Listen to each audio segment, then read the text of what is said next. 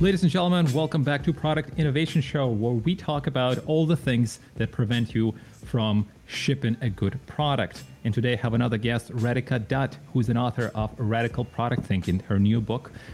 It's the new mindset for innovating smarter. She's an MIT grad with a bachelor's and master's degree in electrical engineering, speaks 9 languages, currently learning her 10th, believe it or not. She's an entrepreneur and product leader. Radhika, welcome to the show. Thank you for coming. Thanks so much for having me on, Sergey. I'm happy to be here. Do you really hate Google Translate? I learned in 9 languages and the 10th. It's just I've lived on so many different continents and so many countries, and just languages has been a passion because you get to learn cultures through languages. Right. So what is the 10th language you're learning? I'm working on Mandarin. Mandarin. So what's the last one that you learned? I think the last one I learned was probably Italian.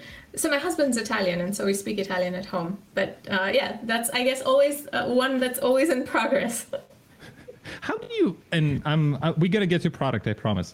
How much time do you feel like it takes you to, from zero to having a decent ability to speak and communicate when you're learning the new language? Like, let's say if Mandarin in this example. Oh, you know, what's interesting is it completely depends on the teacher. So when I learned Spanish, it took me about 6 months. Learning Italian from my husband at the time, boyfriend, again, it was about 6 months. But like, it totally depends on whether you're doing full immersion or you're doing one lesson a week. One lesson a week, you never learn at all. So how many like do you have to do, like, to do that from 6 months to understand something decent every day, a couple of hours? Well, 6 months to be able to have a conversation with a friend, not business conversations, but of course. Yeah, conversation. Yeah. So yeah, it takes about I'd say like everyday exposure. Right. And you lived in Singapore. You relatively recently came back to Boston, where you live. You lived in Singapore for 2.5 years. How was it? Oh, it was brilliant. Well, first of all, it's a tropical paradise. So if you like warm weather, that's the place to go. If you don't, maybe it's not. But I think more than anything, as someone who builds products and who's been thinking about product thinking, Singapore is just such an amazing fountain of inspiration. The whole country is built like a product. Yeah, we did speak about that. I should go because it's so warm, and you made a great pitch. So you participated in 4 acquisitions, 2 of which were the companies that you founded. When you are running product, you're a product leader. What do you do when the acquisition happens? What do you need to do to make sure that it goes as well as it could go? I think the biggest thing is figuring out how your product fits within larger companies' portfolio, and how do you make sure that there's enough buy-in in the mothership for your product and how it fits in. Because one of the biggest risks is, the mothership doesn't see enough value, or that they don't understand how to sell it, etc. And so it's really that integration process to make sure that you become part of that mothership in an effective way. Right. Well, on that note, let's talk about your book. And you know what's interesting about your book? I read it, and your sub-headlines. There's this medical theme, or this theme from with its terms from medicine. You call, well, the book's like product diseases, for example, and then you have syndrome, swelling, disorder, complex. How did that, what was the idea to do that? Well, I think, whenever we are trying to solve a problem, we have to start with understanding what exactly is happening. We have to get to root cause. Even the name radical, this is something where in medical terminology, a radical cure is really something that gets to the fundamental problem. And so, yes, the terminology has sort of floated in throughout radical product thinking. I guess part of it is that my background is that my mom is a doctor. This has always sort of floated in my head. But I think there are so many parallels. What I've also realized, aside from product diseases and kind of being able to diagnose them so that we can then cure them, aside from that, even the idea of being a product manager, we are solving someone's problem. Our role is much like a doctor, where I see a problem in a patient and I'm prescribing my product to fix that problem. And that leads to this idea of Hippocratic oath of product. And so, yeah, I think you're right. Like, there's this medical theme throughout. And what's funny is I was giving a talk, and at the end of the talk, they coined the term, you know what? You should be called the product doctor. So well, true. I'm rolling with that title now. Well, the way that I'm the marketer in me said, well, that's brilliant. Then everybody's product this, product that, and you're coming up with, well, first of all, different ideas to product, which we'll talk about. But the other part is the positioning is different. It's called like you coming from a different industry. Exactly. What I really wanted to bring about is a change in mindset in terms of how we think about product. I think for me, fundamentally, the way I think differently about product is that your product is not just hardware, software. Anything that you're doing can be a product if it's your mechanism to create change in the world. And so your product, to me, the definition of product is that it's your mechanism, this constantly improving mechanism to create change that you want to see. And that means that whether you're a freelancer, working in government, a nonprofit, a high-tech startup, it doesn't matter. All of these can be products. Even an activist, a human rights activist, has a product, and that's how they're creating change in the world. Well, that's a great way to think about it, because that wide perspective on product really helps you to, I guess, to learn as much as you can. So you're not just focusing on this one software part. You actually able to see product in Singapore as a country, or literally everything else, and then just learn something from that. You're right. It's definitely about learning. But I think, to me, even more importantly, once you define it as a product, then the key thing is we can actually be very systematic in how we build that product. And that, to me, is what's truly empowering, that we can start with a clear vision for change and then systematically translate that vision step by step into everyday activities.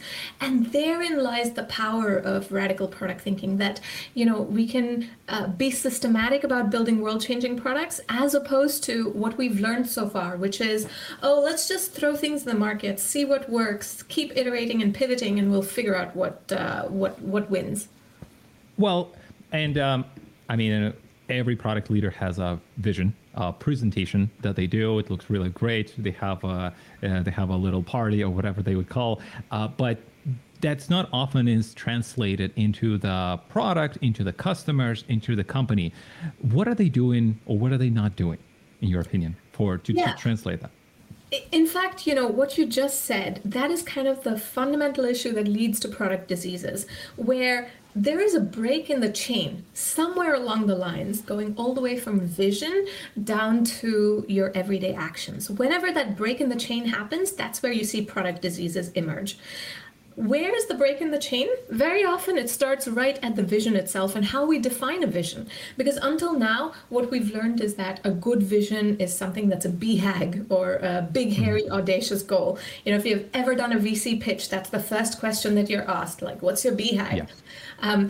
And so that is the fundamental problem, that where vision statements go wrong. It turns out that you shouldn't think about your vision as a BHAG or this aspirational goal. In fact, a good vision is one where it's not about yourself at all. It's about a problem that you want to see solved in the world, to the point where if you were to take yourself out of that picture altogether, you would still be happy to see that problem solved. And we can go into what a good vision is, but that's kind of the starting point, where it's very detailed. And then we have to translate that into a strategy, priorities, how you measure success, and what that means for your tactical activities. And you talked about the fact that there is not enough vision in day-to-day. Like, as a product manager, I'm showing up to work every day. How do I still get a feel for that vision, a touch of the vision? Obviously, you're in the product, you're in the building process, but like, what do you need to do to still keep one finger at least on that vision as a PM, as a team member? Yeah, I think so far vision statements tend to be like, to be the leader in blah, blah.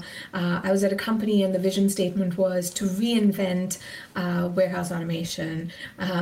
my own vision in the first startup used to be revolutionizing wireless. Those are all like honestly not very useful vision statements. And so as a product manager, what you want is a detailed vision that answers 5 questions. It's the who, what, why, when, how questions. So which is, whose world are you trying to change? This can't be everybody. You have to be very specific about a group of people. So it can't just be consumers or women, like that's still an entirely too big a category. The second question is, what exactly is their problem? Meaning, what does their world look like? Why and how are they solving that problem today? The third question, which is probably the most important one to me, is why does that world need changing? Meaning, why is the status quo completely unacceptable? And if we cannot answer this question of why is the status quo unacceptable, maybe there's no reason for the product to even exist. Yeah. Sorry, I'll just go through these two. The fourth is, when will you know that you've arrived? Meaning, what does the world look like when you can say mission accomplished? And then finally, how will you bring that about? And this is finally when you can talk about your product or your technology or your approach. It seems similar, and I have not worked as a product manager. It seems similar to a user story, just a little bit above, a little bit higher level, but kind of similar to the user story, but obviously a lot more specific than be a leader in X. Exactly, but you're right. I think in many ways it is like a user story, but it's like a user story for your entire product. And, you know, getting answers to these questions of who, what, why, when, and how, it's incredibly hard. Like, you realize that sometimes you don't always know the answers to these questions. That to be able to answer this question of, you know, what exactly is their problem and what are they doing today, that requires user research very often. You have to actually have gone and observed the answers to these questions to be able to answer this accurately. Even the starting question of whose world are you trying to change, right? Mm-hmm. Like very often we have been trained for so long that our market needs to be as large as possible. And we're tempted to say, you know, really expand it. And I love how my publicist put it. So I'm going to use her words. She says, you know, instead of talking about who are all the people who are going to benefit from your product, think about who has the most urgent need for it. And that's how you can define the who question. Yeah, it's a good way. I mean, obviously, because you need whatever the easiest option is to attract the users, besides the ads and any other ways in product, you want to take that people who actually have a certain need right now. Exactly. And I think very often we're afraid to take this step of being so detailed about a vision because we say, well, you know, but that means that this vision is only going to be valid for a short amount of time. And the reality is that is okay. In fact, our whole expectation that our vision is unchanging is crazy, right? If we think about the fact that market keeps evolving, your product is also evolving with the market, like your vision should be changing, that, you know, periodically, especially if you're an early stage startup, you really should be looking at that vision statement every month, because you might have honestly learned something that invalidates your entire vision. If you're even a mature company, there are events like COVID, which completely upend what your product is doing in the market, right? So at least every 6 months or 1 year, you should just go back and check, like, are the answers to this who, what, why, when, how questions actually valid? And one thing that I've noticed is we tend to get very attached to the words that we use in the vision. And this is why, by the way, in the book and also on the Radical Product Thinking website, there's this toolkit that we created. And it has a fill in the blank statement so that you don't get attached to the words in answering the who, what, when, how questions. You can just focus on the profound questions themselves rather than the wording and playing vision bingo. And that really helps create that alignment and the ease of writing this vision without like spending, you know, half a day in an offsite to do it. Yeah, I was going to ask you, so if, let's say, I mean, sometimes super hard to answer, like you said, those questions, what do you obviously do the market research, you talk to the people, but what else should you do to answer that question? Do you put a hypothesis in? Maybe there's some degree of guess. Maybe it's something else that you do at first to put that this is our vision V1, so to say. Yeah, I think the vision, we should always think about it as a hypothesis. It's our best guess at any given time. But one good test for your vision, right, is when you write this vision, actually you should be able to share this with your customers. You should be able to present this to your customers and say, this is what we think is the vision. This is why we think the status quo is unacceptable. And see what reaction you get. Like if you've written a good vision that resonates with customers, then you know you're onto something.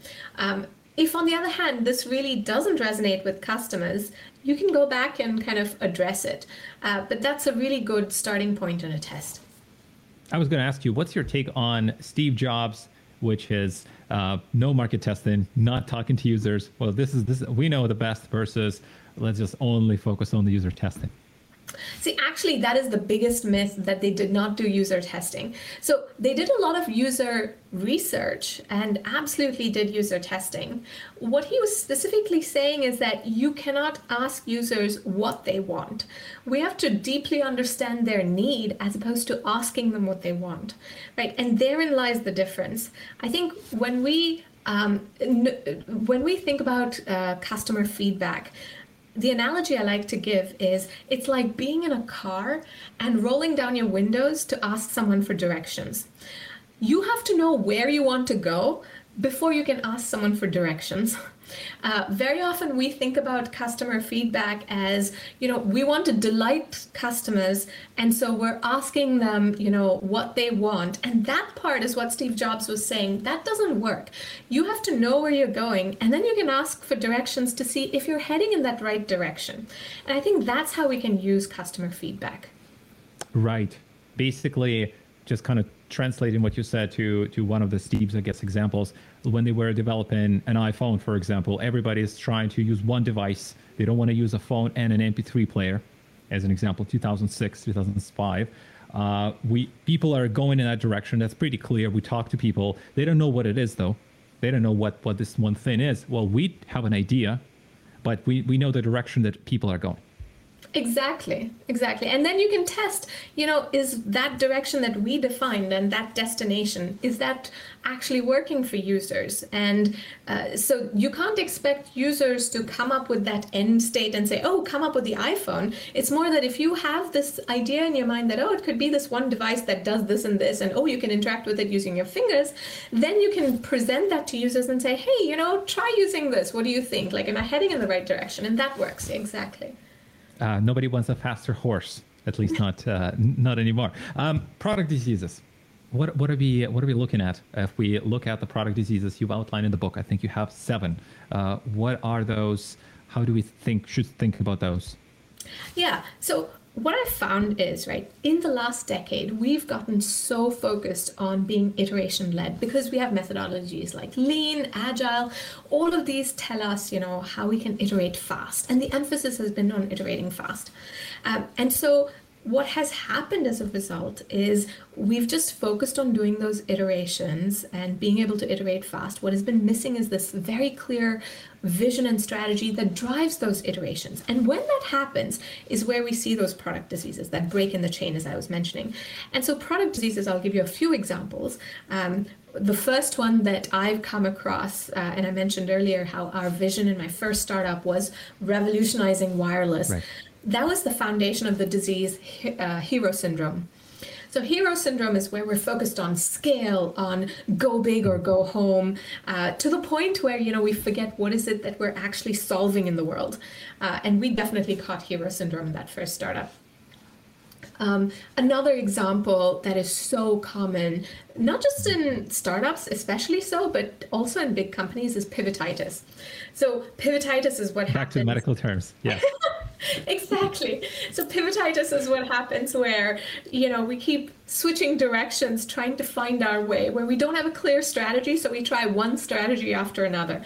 I think the one example of pivotitis that I've come across is, I was heading up marketing at a startup, and we were trying to be the next Visa of the world. So we realized, though, that actually that is a really hard problem to solve because you have to both win consumers and merchants. And so we said after some time, like, oh, you know what, we'll pivot to becoming a loyalty solutions provider for merchants. But then after like a month, we said, you know what, that's a really crowded market. So then we pivoted to becoming a credit solutions provider for merchants. And as the head of marketing, honestly, I just didn't even know at some point what I was asking people to sign up for on the website anymore. And that is an example of pivotitis, right? That's a very common thing. I mean, honestly, I've seen so many, as obviously as you, like so many startups doing that thing. And it is admittedly quite a difficult thing or challenge. At what point do you give up or keep going? And I think that's what you're trying to say, right? In that sense. Yeah, exactly. So I'm not saying pivoting is bad altogether, but what happens is we kind of pivot directions without really defining what did we learn, what are we going to do next, and why are we doing that? And so if I go back to this vision that I talked about, right, that fill in the blank statement that describes your who, what, why, when, and how, you know, if you're deciding that you need to pivot, hold up that vision statement and say, okay, here's what we learned is wrong about what we wrote to these answers. Here's what we think is the next hypothesis that we have. And to fit and to test this next hypothesis, here's what we're pivoting to. That in itself, right, is a very deliberate pivot where you're bringing the whole team with you on the journey. Now it would, as the head of marketing, for example, I would now know, okay, here's the new group of people I'm targeting. Here is why we're targeting them and what we're going to say to them. Like all of this, pivoting just without that sort of clarity is where you start to lose people, and it's demotivating for teams, and it's confusing for customers. How did you pivot with the Visa example that you just described? Obviously, you did it for a month, and then after that, do you define we're going to try to be a loyalty partner, a loyalty company, and then do you define the vision and define the kind of metrics you want to hit, or not quite? I think it is really useful to go through that whole process, right? Of what is the metrics that you want to hit, etc. But in that particular example, I think the first step is you've redefined what your vision is. But sometimes, you know, you don't even know what are the right metrics that you should be hitting. So it's not so much of setting targets. It's more of a question of how will you know if your approach is working?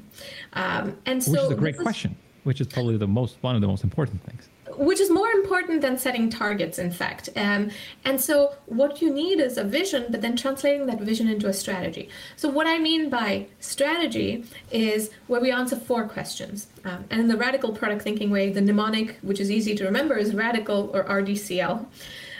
So R is for real pain points. So meaning, you know, what is the pain that makes someone come to your product?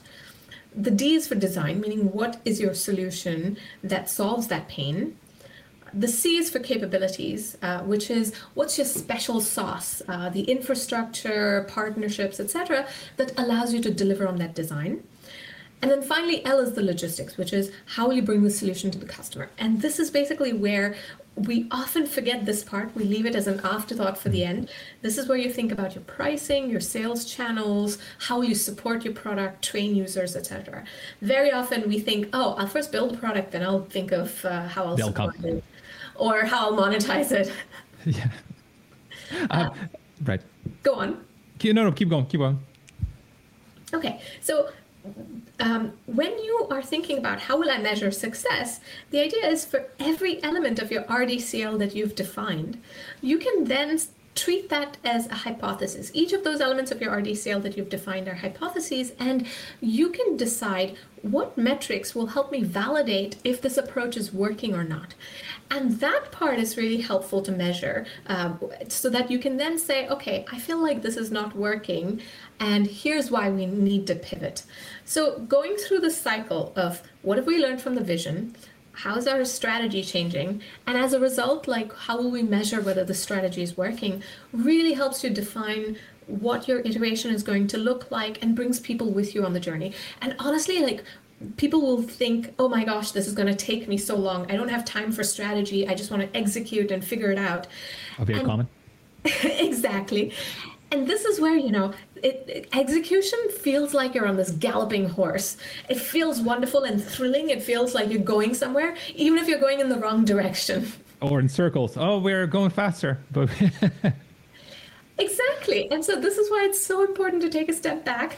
And it doesn't take long to answer these questions.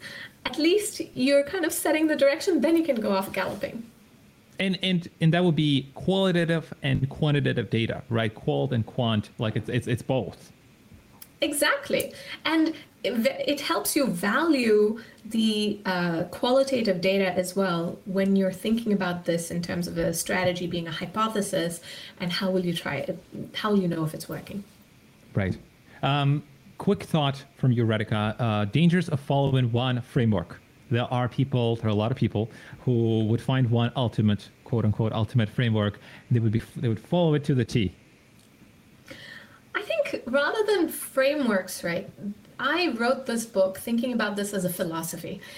What I really want us to do, and this is where I think is the danger with frameworks, is very often with frameworks, we're just giving people tools and like a physics formula.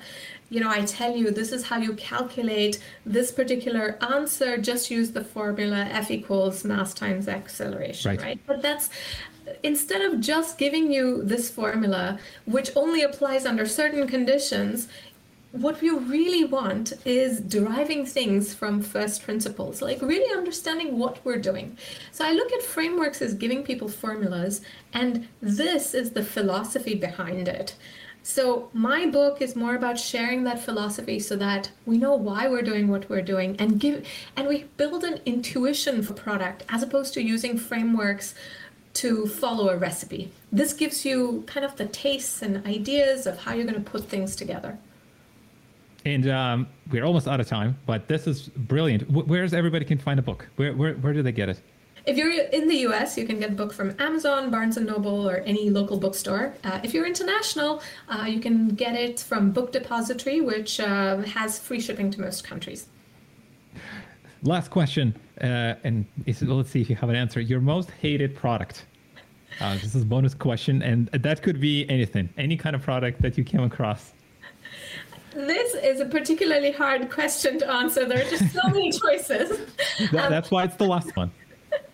But okay, before I answer this, maybe I'll say why there's such a wide choice. This is because so many of our products create collateral damage to society, what I call digital pollution. And I think we can talk about this on a whole different podcast. We should. And I think what happens is, when we're iteration led, just optimizing for metrics, we often forget what our products do to society. There are some big polluters, just like in environmental pollution. You have the oil giants, you have some big tech products, like you have Facebook and so on, that create digital pollution. But the reality is that every one of us in our products creates some level of collateral damage. So I can give you a couple of examples rather than talking about which product I hate the most. Maybe I'll share a couple of examples of how we create this digital pollution. That was supposed to be just a fun question, but no, for sure. Talk about that, because I know it's a big part of the book which we didn't cover, and then we'll do the fun part. You were really holding me to the thing of the worst product. I'm very curious. I want to see what you're going to say. So digital pollution. Well, actually, let's save that for the next podcast. But okay, I will not say. Give the listeners a preview, Radhika. Like, but digital pollution. I mean, you talked a little bit about it, but what should they expect us to talk about? Yeah.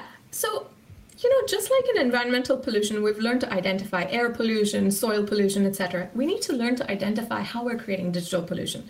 And there are 5 types that I talk about in the book. So it's the first is creating more inequality in society. The second is creating ideological polarization, eroding privacy, eroding the information ecosystem. And the last one is hijacking attention. These are 5 types of pollution that we'll get into in a future one. But if we look at a digital giant like Facebook, they do all of the above.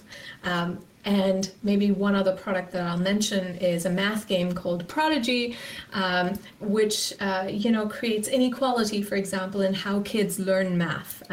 So those are a couple of examples of just maybe at big levels or small levels, that we're all creating pollution. And I don't mean to pick on these examples just as a few companies, because the reality is we're all creating digital pollution to some extent. And each of us has the responsibility to think about how we can minimize that digital footprint. Oh, we have to pick somebody to to talk about it. That sounds Well, wonderful. okay, so if you maybe you could name one weird product that you come across that's just like, ooh, I don't understand. What is this thing? Okay, that one I can share. I was walking by in Singapore and I see this big vending machine, and it's salmon, Norwegian salmon that you can get from this machine, and they call it the salmon ATM. I love it. I thought this was the weirdest product. Like, who has this desperate need for salmon? Let me go get to this ATM and get salmon. Well, you know, you're in Asia. Oh, that is probably my favorite part of these examples. Excellent. Radhika, well, this was a lot of fun. Well, thank you for coming. Thank you for sharing all this. We are definitely going to do this part 2.